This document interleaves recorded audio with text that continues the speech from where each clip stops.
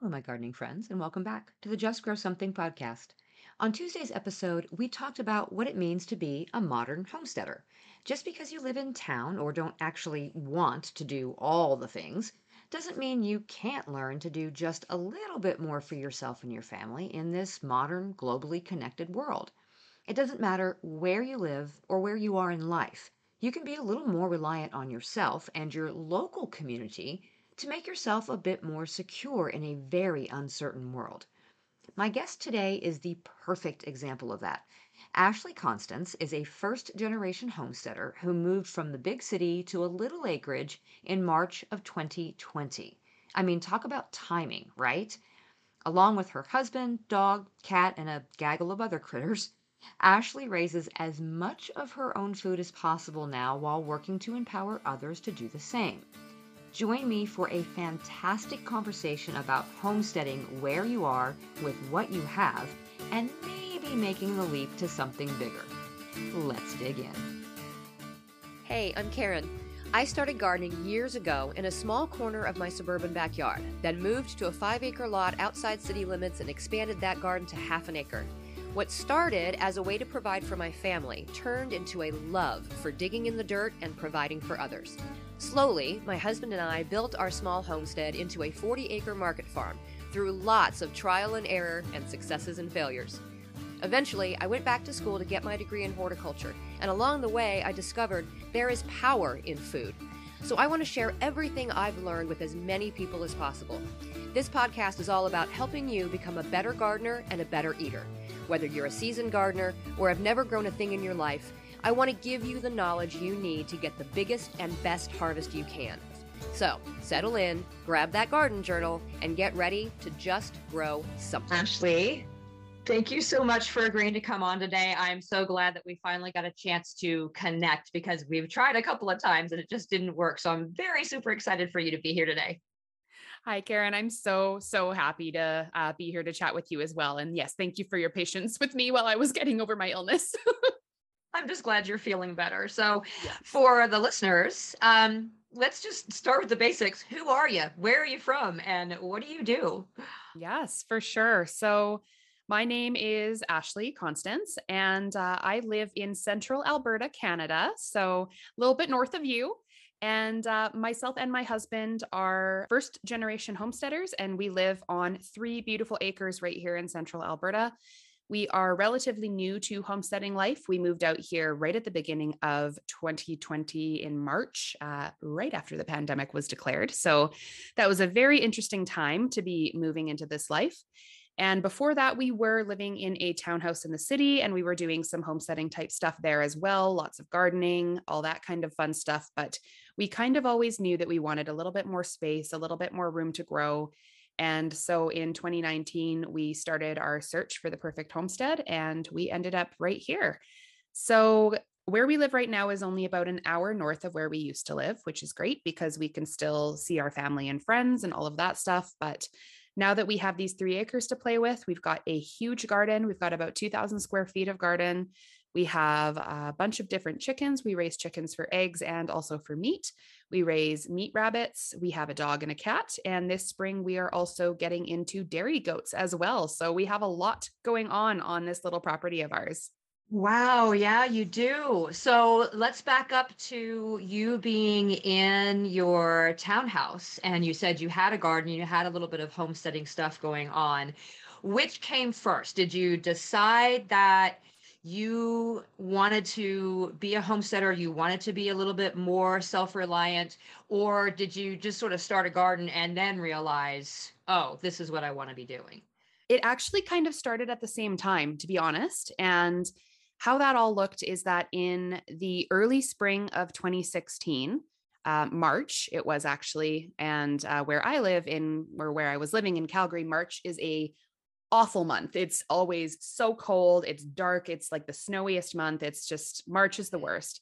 And at the time, I was actually quite heavy in the throes of some pretty deep depression as well, because in the fall of 2015, my father had passed away quite young. And I was kind of muddling through that and just trying to navigate my new life without my dad. And I went to the place where I go when I need to feel happy, which is here in Canada. It's called Indigo Bookstore, and it's kind of similar to what's the big Barnes and Noble? Is that what you guys have? Barnes and Noble. Yeah, Yeah. yeah. I've been into a Barnes and Noble before. It's kind of similar where there's like it's mostly books, but there's also like some kitschy like home stuff. And anyway, so I took myself there just to kind of try to cheer myself up after a bad day at work. And I was walking around the bookstore and I found this little kit of microgreens, and it was like a grow your own microgreens kit. And I mean, looking back, it's hilarious because it was like crazy overpriced, but and like, cutesy and stuff. But I was just in such a sad place in my life that I was like, you know what? Okay, I'm gonna bring this little microgreen kit home and I'm gonna try to grow them and see what happens. Like I had kind of dabbled in gardening before with not much success. And yeah, so I impulse bought my microgreen kit and I brought it home. And on the drive home, my wheels started turning because I was like, what if this does work? Like, I wonder what else I might be able to grow in my little space. We were living in a very small townhouse. We had a very small backyard, front yard with grass, as most people in the suburbs do. And by the time I got home, I had already decided in my head that I was going to kind of dive into the world of gardening that weekend. I wanted to start researching. I wanted to find podcasts. I was like, this is how I was at the time. I was deep in grief. So I was kind of looking for distractions, right? So my husband was out of town that weekend. I remember that much because I was left unattended with my obsession. And I got home. I like popped those little microgreen sprouts or the little like seeds in the soil and I watered them. And then I just like stared at them and I was like waiting for something to happen. Right. And I was like, okay, I think I've got a little more time than I thought I did before these sprout. So I found a podcast. I was looking for gardening podcasts and I stumbled across a podcast that used to exist. It doesn't exist anymore. It was called the Modern Homesteading Podcast with Harold Thornborough. And I had never even really heard the term homesteading before, but he talked a lot about gardening. So I was like, okay, I'll download a few episodes. And I loved everything he had to say. And then once I was done listening to the gardening ones, I was like, oh, what are these ones about like chickens and quail and what is homesteading? And so I started listening to those and, in true manic fashion, I was up all night. I was up all night long. I was reading blogs. I was listening to podcasts. And by the time my poor sweet husband got home the next morning, I was like, babe, guess what? I just like told him all these things, right? I was like, I learned about gardening. Did you know there are people who keep chickens in their backyards? Like the poor thing was just like, oh my God, right? Like, Somebody looked at you like my husband has previously, that you've got two heads. Like, what? Wait, what happened while I was gone? I mean, like he had been at his friend's house. So he came home, he was probably hungover and he's just like, Ashley, take it down a notch. Right. And I was like very obsessed. So right then and there, I decided I was going to try gardening that first year. And I did what I advise against doing. And I tried to do it all and tried starting from seed, like everything. I bought a little indoor grow light setup and I was like, I'm just going to go for this. And while I did learn a lot that first year through successes and failures, of course, but honestly, in our tiny little townhouse, we grew so much food. I was absolutely blown away. And not only was it rewarding in the way that it produced for us, but for my mental health at the time, moving through that grief and that loss that I was going through, having something to really pour myself into like that was constructive and gave me something to care for and nurture was incredibly healing. And that's kind of where it all started. And so we, decided to dive into more of these homesteading skills in the city. So not just gardening, but also, I wanted to try canning. I wanted to try cooking from scratch. My husband was into fishing. We couldn't keep chickens, but I found a farm just outside the city where I would start to buy my eggs and it just kind of snowballed from there. So yeah, that's where it all started. Thank you, Indigo. Wow. So I think it bears talking about. People, I think, really underestimate the power of being in the garden as therapy. Being able to immerse yourself into an activity, number one, something that actually physically gets you moving, number two, which is good for you, but then also that act of caring for something and literally growing it from seed and cultivating it. And then that similar act of being able to harvest that and turn around and provide for yourself and your family. I really don't think people understand just how powerful that is. So I appreciate you sharing Mm. your sort of perspective on that, because it's, that's what launched you into this whole world of yours now. Yeah, 100%. And it was very unexpected. Like I didn't grow up around farming, homesteading, barely even gardening. Like my mom sometimes had a few pots of flowers and like I do remember her having a few, cherry tomatoes over the years, but I knew nothing. I knew absolutely nothing. I did have some good mentors in my life at the time. Like my sister-in-law has some education in horticulture and like that was really helpful, but mostly I just immersed myself in media in many different forms and trial and error and just learned as much as I could. And jumping in full force like we tell people not to do, and learning it 100%. the hard way. Yes. Yeah, Yes. exactly.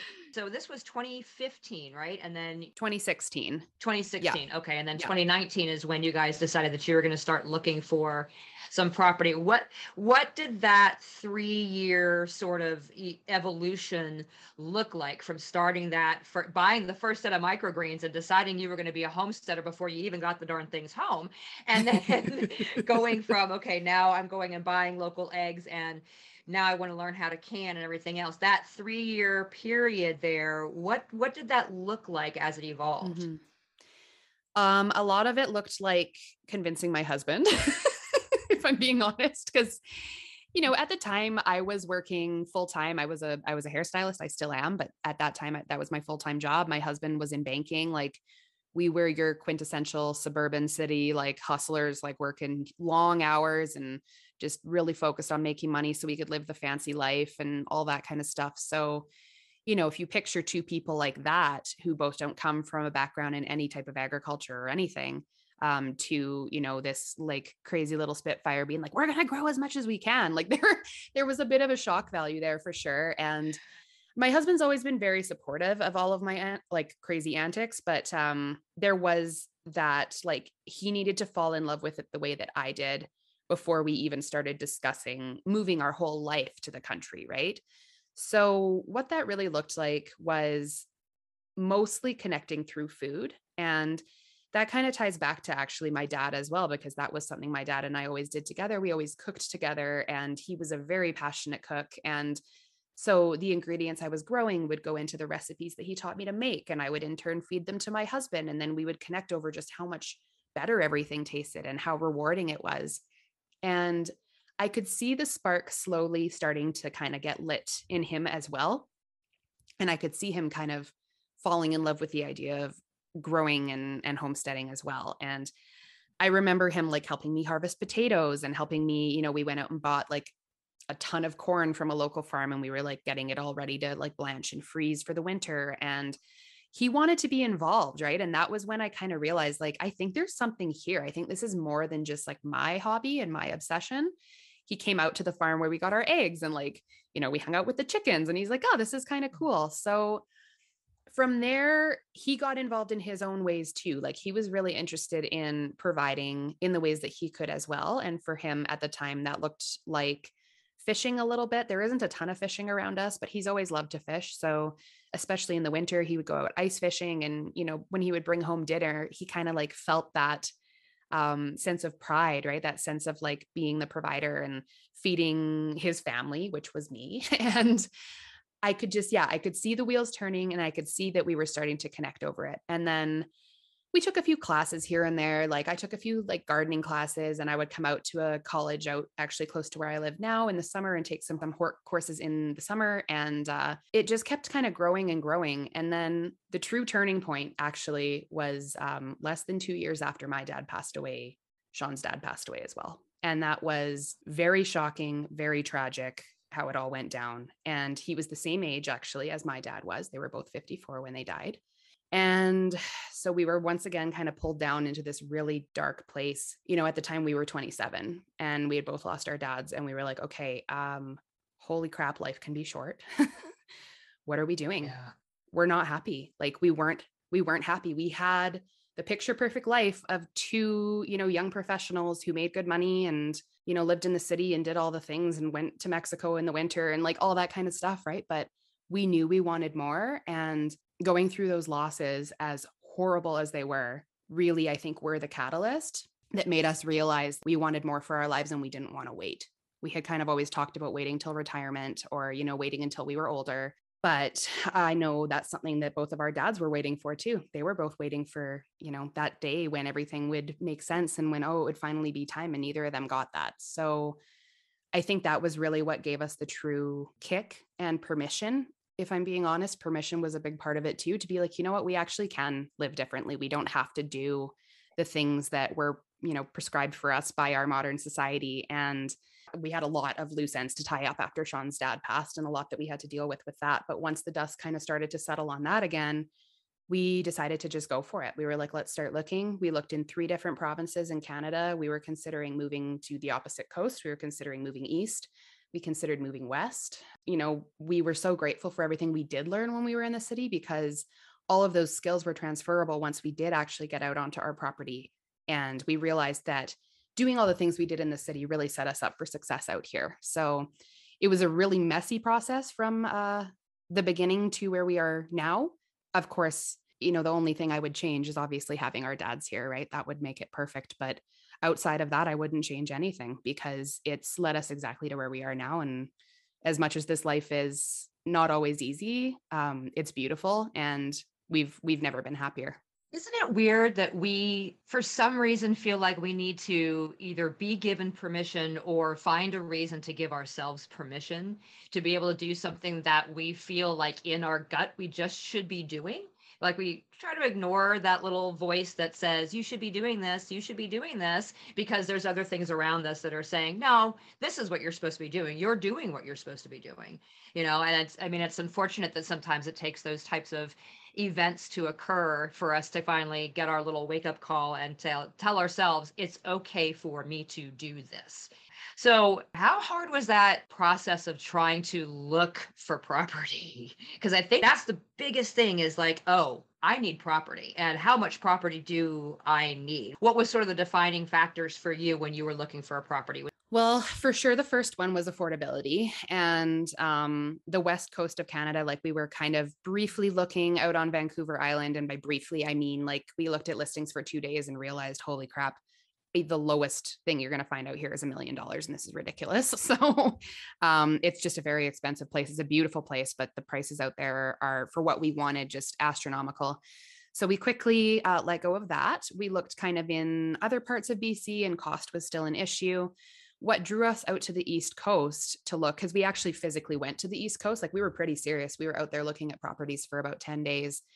And the thing out there was affordability. Everything was very affordable out East, like way more than it is here. And so that was a big part of it. But then it kind of came down to, okay, now we're living, a 5-hour flight from everybody who we love. And that was kind of heavy, and we weren't sure about that. And there's the issue with there wasn't a lot of work out there. And we did know, like, we certainly were going to have to keep working. That's the stage we're at in our life, and that's totally fine. So that was a bit of an issue. And then when we really decided to hone in on looking in our province that we have always lived, which is Alberta, it was a matter of balancing access to the city, because like my husband, when he was ready to do this, he was ready to do this. Like he was like, let's go off grid, like let's go off like up north, like let's go for it. And I was like, I like still, I still need, yeah, like, I still need a few things, and so that was a big part of it too, was like, how remote do you want to be? And of course, the more remote you go, the lower generally the prices become. The closer to the city you are, generally the higher the prices per acre will be. That's what we experienced anyway, where we live. So we were really trying to find that happy medium between what we could afford, what we were comfortable with in terms of location, how remote, how close to services, how far are we from, our friends and family.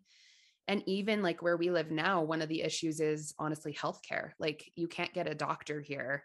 There's like a 5-year wait list or something crazy like that. So it was like, okay, we still need to be close to like a major center where we can go to access like a doctor and a hospital and things like that. And then it came down to the property itself. And originally we thought we wanted a lot of land. Like we kind of fantasized about having like 10 plus acres minimum, and just like having lots of room to like walk around. And we looked at everything from 2 acres to, I think the largest property we looked at had 40. And we ended up on 3, which was really surprising. But the thing is, for what we want to do, and for the fact that we're just 2 people and we can be smart about how we grow and how we graze animals and how we do these things, 3 acres has been plenty. We don't use even close to our full 3 acres right now. So the fact that we ended up finding this place was really quite funny because, yeah, it was smaller than we thought we wanted. But the way we looked at it, we figured you can't change the location. The location is the number one thing you cannot change when you buy a property. The second thing that was the most important was the land itself. Things like water, things like usable space, things like trees. We really wanted to have trees. We live on the prairies, so finding a place with trees is kind of tricky sometimes. The property is something over, a long period of time you can change, but it's not fast, right? So it kind of went location, property, and then the very least important thing to us was the house itself. I kind of was of the mindset where I was like, I don't care. It doesn't have to be pretty. It needs to be livable. Like I wasn't willing to like camp out, those first few years, but we were not picky at all on like the house and if it was pretty or not. We lived in a brand new build in the city and everything was like shiny and new. And then we bought this house, which is a 1963 prefab. So it's not a pretty house, but it works. It's safe. It's functional. When we got our inspection, which is another thing I will say, when you're shopping for a rural property, you absolutely want to make sure you have a good home inspector. The bones were good. And that was really important to us too. We can do little things here and there. We can do aesthetic upgrades. We can renovate over time. But we wanted somewhere that had, at least the structure in place. We weren't willing to move somewhere that we had to be putting in water or, putting in electric where there wasn't any or anything like that. So those were kind of our main things that we considered when we were shopping. And it was a long and frustrating process. I will say that. Like we had started about a year before we had kind of started window shopping. Like we had started going and looking at acreages, even though we weren't ready to buy, because we just wanted to get an idea of what shopping for rural property was like, because it was so different from shopping for anything in the city. Like it's a totally different experience.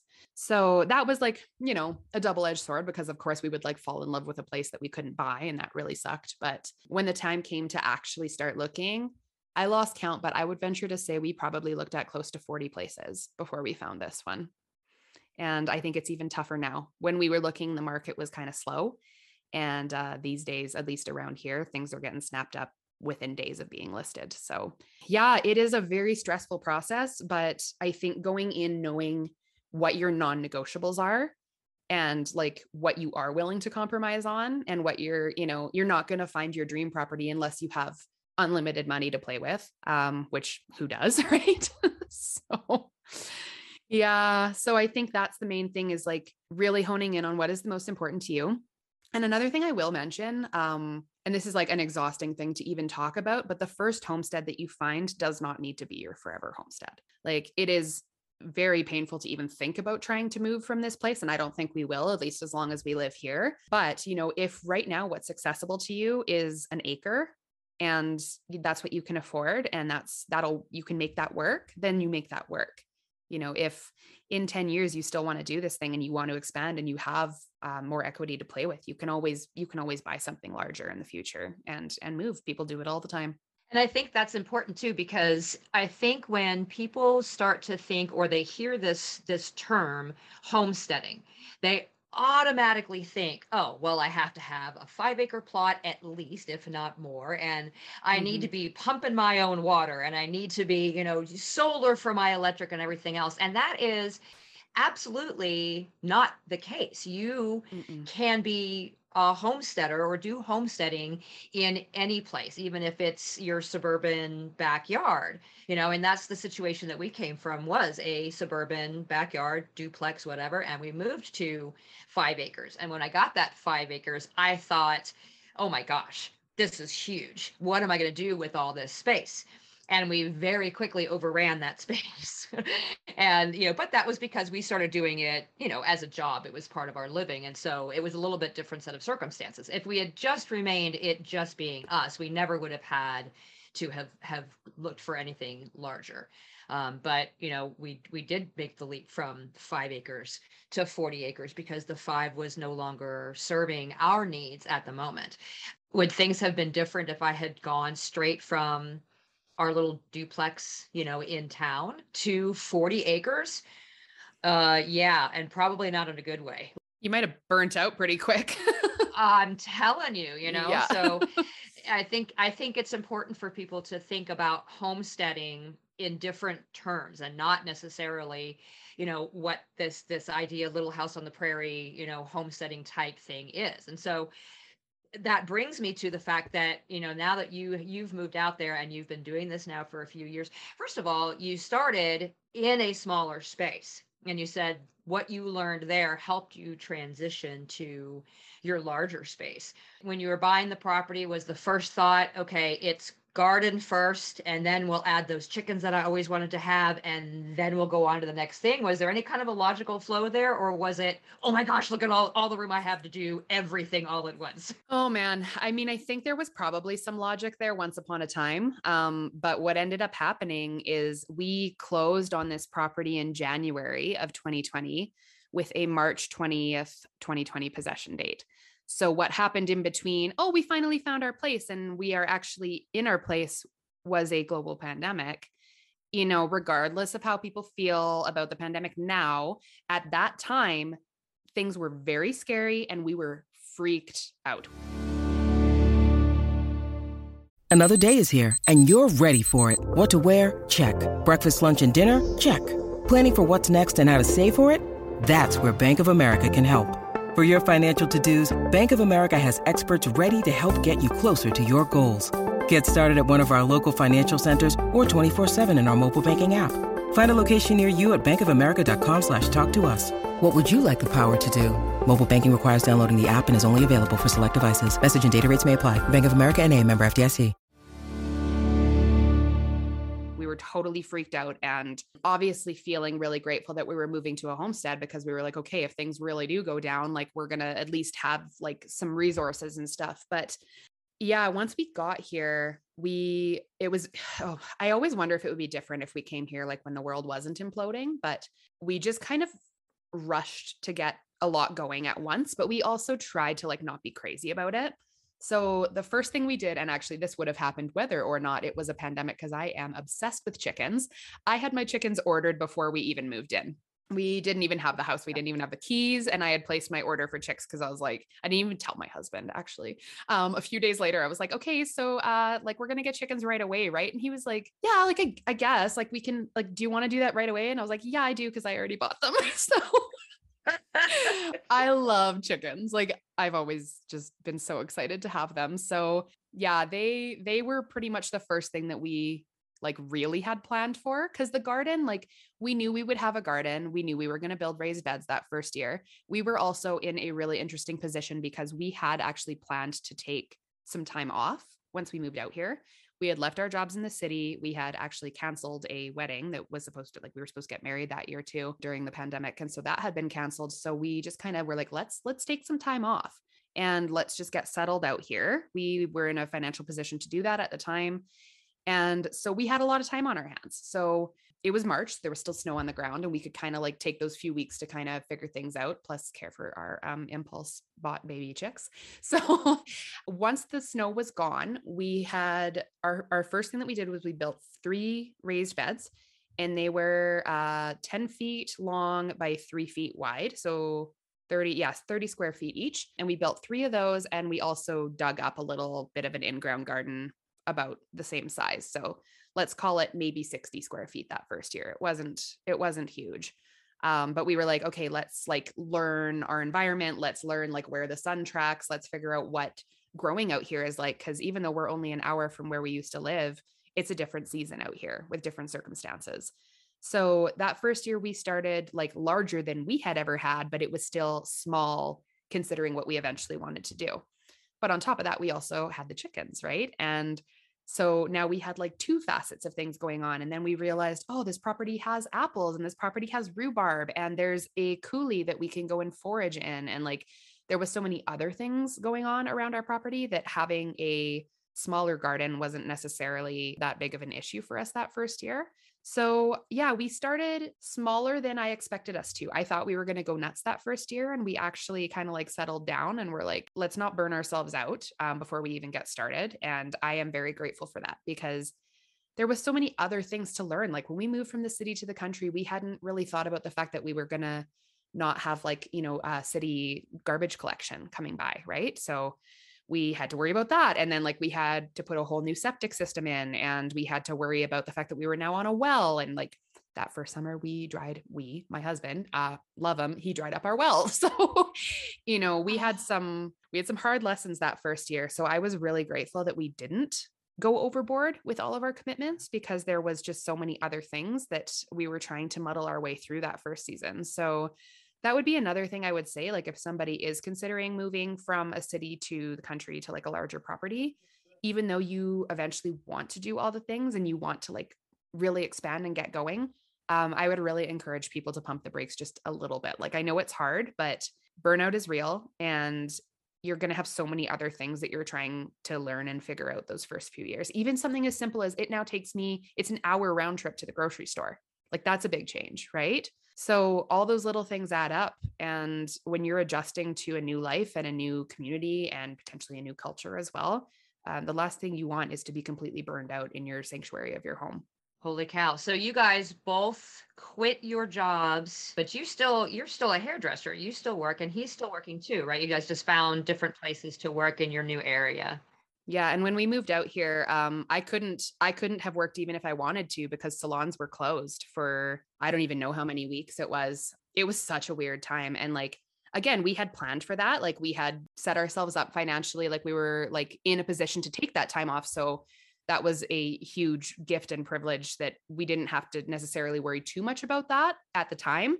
But we definitely knew that eventually, we would have to go back to work. Right. So I went back in October. So we had only been on the property for like many months that is. I think that's like 6 months. And I had gone back to work. And then Sean stayed home for another couple of years, actually, because the house we bought, we got a very good price on it because it needed a lot of work. So he stayed home. He worked on fixing things up around the house. He kind of did all of that stuff for a couple of years. And then, he's recently gone back to work. So that's been a huge adjustment for us. I don't think either of us really, well, he probably did because he was the one doing it, but he was doing so much around here. Right. So it's really tricky sometimes to try to find that balance if you're not able to go like full-time homesteading, which I honestly don't think many people are. I think most people, even if you do have a good, healthy savings, I think people underestimate how expensive this lifestyle can be, especially in the beginning when you're getting everything set up. And there's this like romanticized misconception. And I had it too, right? Where it's like, oh, you're going to go live off the land and like, you're not going to need anything and you won't need to buy groceries. And I'm like, it's not true. It's not. Maybe for some like superhuman off-grid people it is, but for most of us, it's not true. And you probably are still going to need some kind of outside income. Which brings me to the fact that you took this concept and you started your own podcast, and it is a little self-reliant, which I love, because that kind of marries that idea of, you may not be this superhuman off-grid homesteader who does everything from scratch and survives off of the land and what you're growing and what you're producing on your own. But that doesn't mean that you can't do a little bit of something for yourself to be a little bit more self-reliant. Talk to me a little bit about what made you decide that you wanted to start a podcast surrounding that whole idea. Yeah, I think it all kind of goes back to that first podcast that I found, right? Like he kind of, Harold, he was the Modern Homesteading podcast was kind of that idea too. Like he was living in the suburbs and he was doing so much on his property, and I was so inspired by him. And if I hadn't found someone who had connected with me where I was at, I never would have started. So if I had been looking for gardening podcasts and had stumbled across some kind of like market gardening, like farming podcast or whatever, I probably would have listened and like loved it, but I would have been like, oh, okay, well, that's not for me because I live in a townhouse, and I would have just probably written it off. And then who knows where I'd be, right? So for me, I have a just undying passion. It doesn't go away no matter what I do, where I just love to inspire people right where they're at. I want every single person who has the drive to just like you, I connected with you because of the just grow something, right? And like, that's exactly how I feel. If you want to, you can. It may not look the way it looks on Instagram. It may not be buckets of carrots and potatoes at the end of the season. It might just be a couple pots on your apartment balcony, but that's okay, right? Because everybody has to start somewhere. And that feeling that you get from that pride and that like reward from providing for yourself and doing something for yourself and being a little self-reliant is something that I think I would love everybody to experience. And I understand that not everybody wants to, right? Like I have some good friends that are like, I love what you're doing with your life and your podcast, but like I have zero desire. Like I want to go to the grocery store. And I'm like, girl, that's okay, right? That is totally okay. But I think a lot of people through these last few years, through everything we've been going through collectively as a human community, have really realized that the systems we rely on are a little bit more fragile than I think we want to believe. And it sucks. And I hate it. Like, I really wish that wasn't the case, but I think everybody knows that now. I think we've all seen how easily things could potentially crumble. Right. And I'm not saying that a pot of tomatoes on your apartment balcony is going to save you, but that feeling of just knowing that you know how to take care of yourself. And it might even look, it doesn't even need to look like gardening. Like I talk about raising animals, obviously, but I also talk about like, preparedness, emergency preparedness, or foraging is another one, right? I think preserving too falls Totally, into that. I don't totally. think talking about the idea of our broken sort of food systems and how things Mhm. work. I think, people don't even necessarily need to think of it in terms of being self-reliant, but Right. maybe community reliant. Yes. Thank If you. you Yes. can teach yourself or how to preserve food, and you Yes. can get that food from within your community at the time that it is available and then preserve it for yourself, that's self-reliance. That's Right. that's you Exactly. being as prepared as possible. So maybe you can't grow it yourself, but you can connect with those in your community who do and work with them. I think that just goes hand in hand. That's exactly it. Right. And support them and look your farmer or grower in the eye. Right. And know what their practices were and how things were grown. And then take that delicious local nutrients dense food home and feed it to your family or turn it into, something that's preserved or whatever. Like that is a huge part of it as well.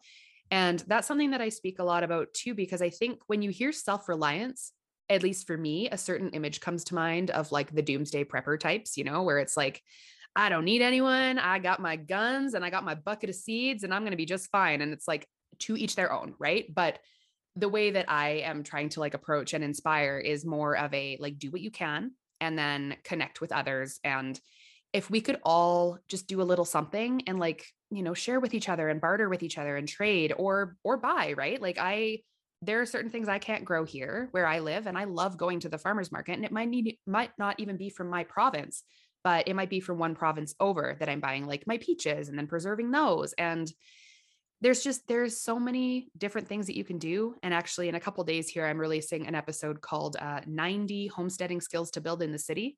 And there are tons of them. There's so much you can do. You can turn dairy into butter and yogurt and cheese. You can learn to mend your clothes. You can learn to keep things out of the landfill by shopping secondhand. Like all of those things contribute to doing a little bit more for yourself and just different ways that you can embrace self-reliance in however that looks for you. I love that. I look forward to the episode. I like that a lot, a whole lot. So even, and like you said, no fault to anybody if they're just not interested, they don't want to be doing any of this. But if they are, what would you say would be a good first step for somebody who is sitting and listening to this and going, okay, well, I have a garden and I've done that, and now I want to take the next step? What would that next step look like? I think it really depends on where you're at in your life. Whatever season you're in, you may have more time than money, or you may have more money than time, or you may have, very little of both. And you can approach it from a frugality standpoint, like shopping for local in-season food because it's less expensive. Like that is one way to approach it. And then, preserving or dehydrating because it is a cost savings thing, right? That's one way to approach it. Same goes for shopping secondhand and doing all of that kind of stuff. Whereas perhaps getting into something like, making artisan cheeses out of like really fancy milk is something that is maybe going to cost you a little more, but maybe that's where you're at in your life. And that's what you want to do, right? So I think it's a matter of looking at what is accessible to you.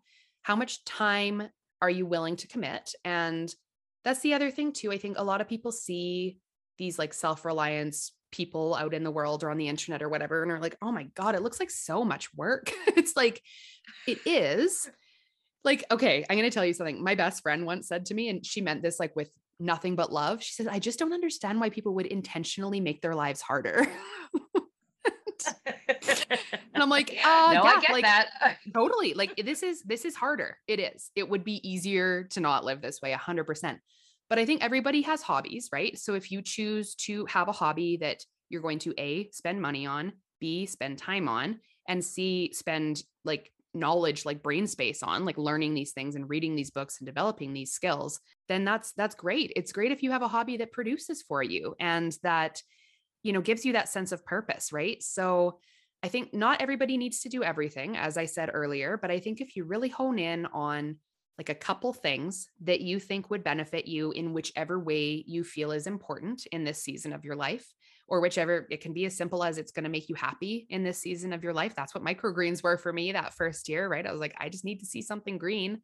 Start there. And however you like to consume information, whether there are local classes that are available to you, that's always an option. Books at the library are an option. Podcasts and YouTube. I cannot even imagine where I would be if I didn't have podcasts and YouTube. Like I have learned so much. And the thing is that the information is out there. And if you are willing to put in the time to look for it, you can usually find it for free, or for very inexpensive, let's say. But if you want like a condensed like crash course, let's learn everything really fast, that might be something that you're willing to pay for it, right? Like everyone's at a different place in their life. And I think there is room for everyone here, right? You're going to be able to find something that will make you happy, will feed your soul, will feed your family, that is accessible to you. So yeah, I would encourage people just to get inspired, look at those. There's articles all over. I'm certainly not the first one to come up with all the homesteading skills list. But find a list and look through it and pick 3 things and be like, this is what I'm going to try this year, and start there. And you never know where it will lead you. I had no interest in canning until I started gardening, right? I had no interest in making cheese until potentially getting goats was on the table. So all these little things that they're like little breadcrumbs that like lead you to other things. And from there, it's just a big fat snowball, and good luck stopping. And there's nothing that says that if you try something and you don't like it, that you have to keep doing it either. Totally. Or finding an easier way to do it. Because I can tell you, my KitchenAid mixer certainly makes making butter. You can make butter in that thing, lickety split. You can walk away and come back, and all of a sudden it's there. It doesn't have to be hard. It just has to. It looks hard, and I'll let my friends think it. Oh yeah, look at all this effort I put into making this butter for you. You better churning by hand. Yes, shaking the mason jar or whatever. Yeah. When yes. my KitchenAid, my stand mixer was doing all the work. But there's no harm in trying something and deciding that it's not for you and picking something else. Totally. Yeah. And I've done that. I've tried things that I am not interested in at all. One of them is sewing. I've tried sewing twice. I hate it. I hate sewing. My husband doesn't mind it, so he can whatever, but like, no, I'm done. I'm not going to do that again. Right. Most of the things I try, I do like, but there are going to be things that you're going to try that either don't feel like they're worth it to you, or perhaps you don't like, you don't have any use for the thing that you created or whatever. And that's okay. So that would be maybe another thing I would say is if you are starting with a brand new skill, maybe don't invest like, half your life savings into it. Like maybe dip your toe in first and see kind of if you like it before you expand. But no, there is no one here telling you that this is how you have to do things. And also nobody's going to come and like take your homestead badge away because you made butter in your stand mixer, right? Like we're not all Ma Angles out here, because we don't have to be. And that's the beauty of doing this in the modern world. If you had to, you could make butter in a mason jar. If you absolutely had to and you wanted it bad enough, I guarantee you would, right? But we don't have to. So, if you're going to make your life harder, then maybe don't make it the hardest it has to be, right? Take those shortcuts where they are. Absolutely. So if there was one thing that you could go back and tell yourself when you were making the leap, saying, okay, I'm going to do the homesteading thing, what's the one piece of advice that you would give yourself? I think I would go back and tell myself to really hone my community and do it before you even feel like you need to, like one thing this is something I kind of did do. It would have been nice if I did it a little more, but before I was out on this property, I had an Instagram account that I called Townhouse Homestead, which is now my main account, which is Dirty Paws Homestead. But back in the day, it was called Townhouse Homestead. That's where I started. And I started connecting with other people who were into this kind of stuff, other weirdos who asked for chickens for Christmas, like those kind of people, and it was really comforting to know that there were other people out there like me. And, you have to remember at the time I was working in a very, upscale city salon, and I was, talking to people all day who were not interested in this kind of stuff. And that's fine. But it was so nice to have that online space where I could come at the end of the day and connect with people who got it, and who understood the unique struggles that go along with this lifestyle and the unique desires that come with this lifestyle. And then moving forward, when you are in it and you're in the weeds and you're having a bad day on the homestead or a bad week or a bad month, as we all do, having that community to fall back on is something that I don't think can be understated. And again, it goes back to this whole like, just take care of yourself and like self-reliance and blah, blah, blah. And what I love what you said about community reliance, because that really is what it is. And the connections I've been able to make, most of them online, which is crazy. Like some of them are in person or have turned into in-person friendships, but for the majority, some of my closest friends right now who really get this lifestyle and understand what we're out here trying to do are people that I have met on the internet. And I am grateful for them every single day, because I think this would be a lot more difficult if I was trying to do it all by myself. Yeah. Can you imagine being Ma Ingalls out there trying to do it by yourself? I would pass away. Like I would lay down and just be like, nope, that's enough. Like those women had so much grit. I admire it. And I mean, I say I would give up, but you would probably find a way to make it work. But I just think, I think we actually have such a beautiful advantage these days, where you can go on to Instagram and you can search a hashtag for, Missouri homesteaders or Alberta homesteaders. And in there, you're going to find some of your people. And it's just, it's such a gift. Like I am grateful every single day that I'm doing this today and not 100 years ago. I think we sometimes romanticize the past as, things would have been better there. And I'm sure in some ways things may have been, but I think it was really lonely back then. And the beauty of today is that it doesn't have to be lonely. So yeah, I would tell people definitely to hone their community and connect with like-minded people. And once you find your people, hold them close, because yeah, they're really going to be there for you on the hard days. Find your people. I'm glad you're one of my people, Ashley. I'm glad you're one of my people too. It's been such a joy. So for the listeners who want to find you and follow you and learn more about you and your homestead and your podcast, where can they do that? Well, my podcast is called A Little Self-Reliant, and I am on pretty much every podcast platform out there. So that is the first way. My favorite place to hang out on social media is definitely Instagram, and I run 2 different accounts on there. My main one, where I post most of my unfiltered everyday life stuff, is Dirty Paws Homestead.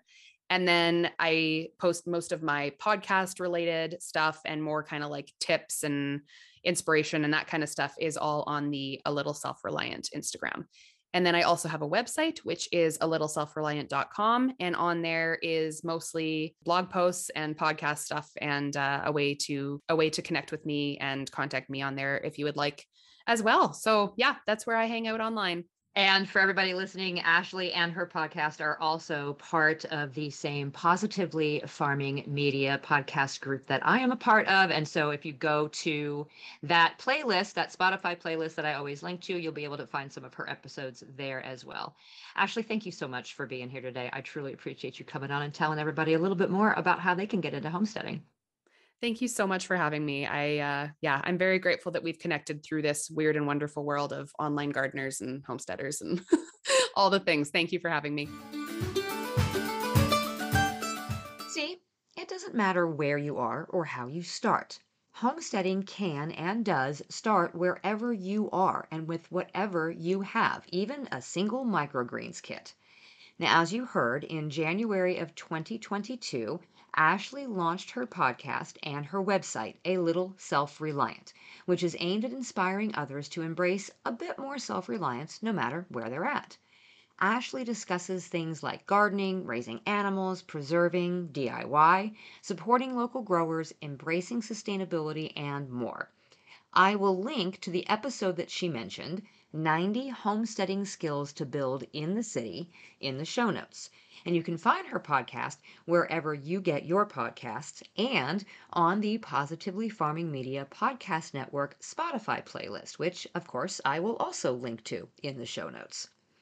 I hope this week's episodes give you a little bit more confidence to decide to do just one more thing for yourself, whether it's learning to preserve the harvest from your garden or make your own butter with your stand mixer or a mason jar. I mean, you do you.